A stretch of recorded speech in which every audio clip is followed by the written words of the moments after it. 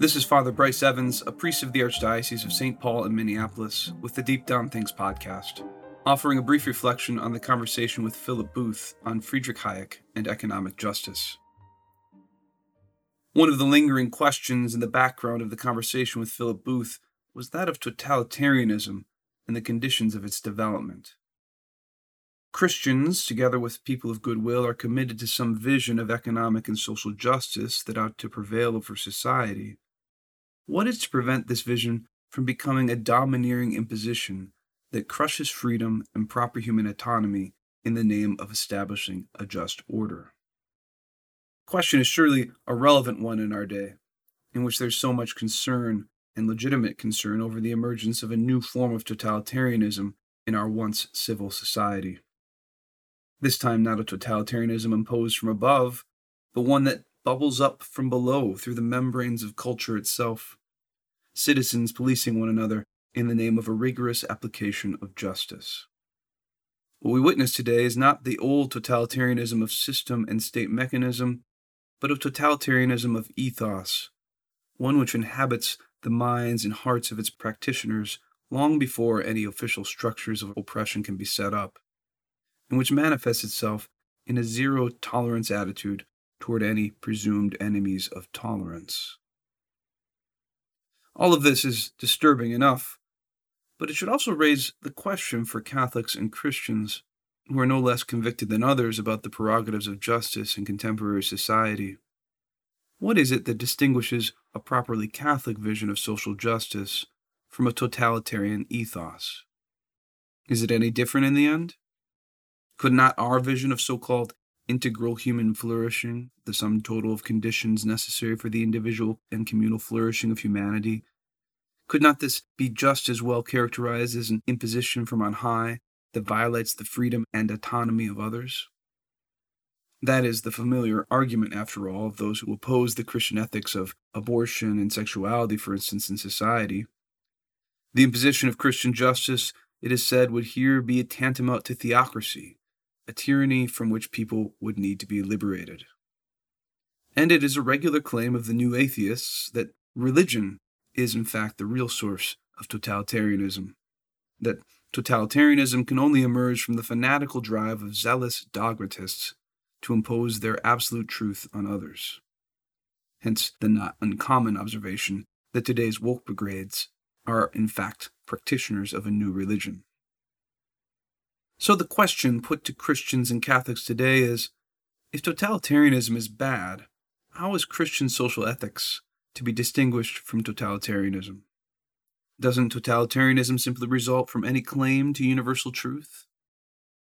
Two interrelated responses to this challenge were mentioned in the interview today with Philip Booth. The first was that of epistemic humility.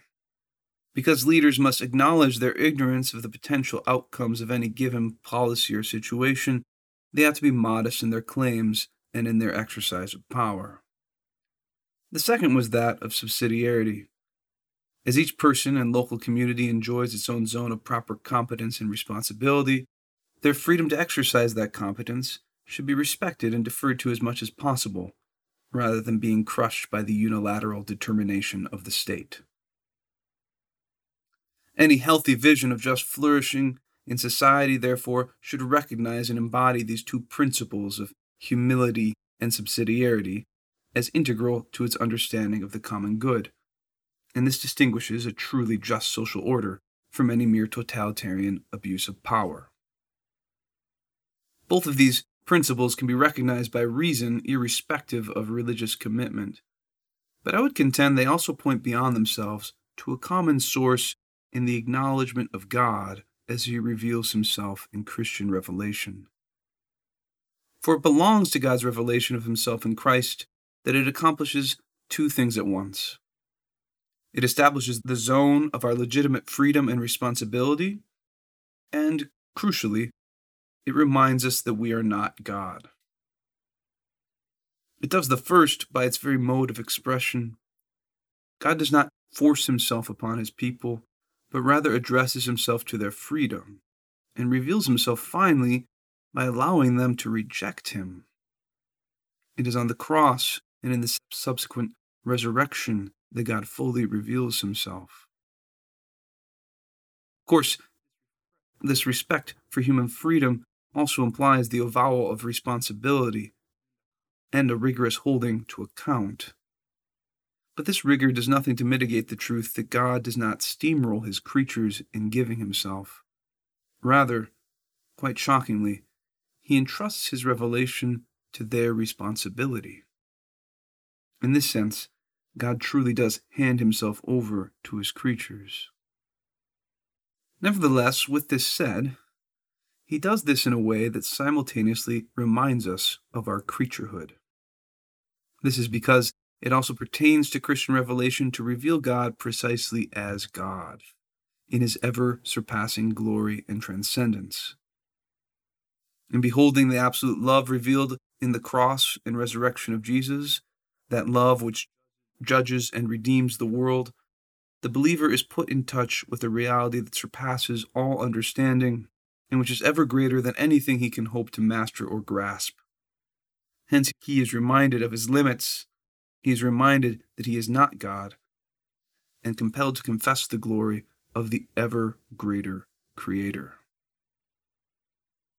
Taken together, these two moments of Christian revelation, the moment of freedom and the moment of creaturehood, preserve the Christian from any totalitarian temptation.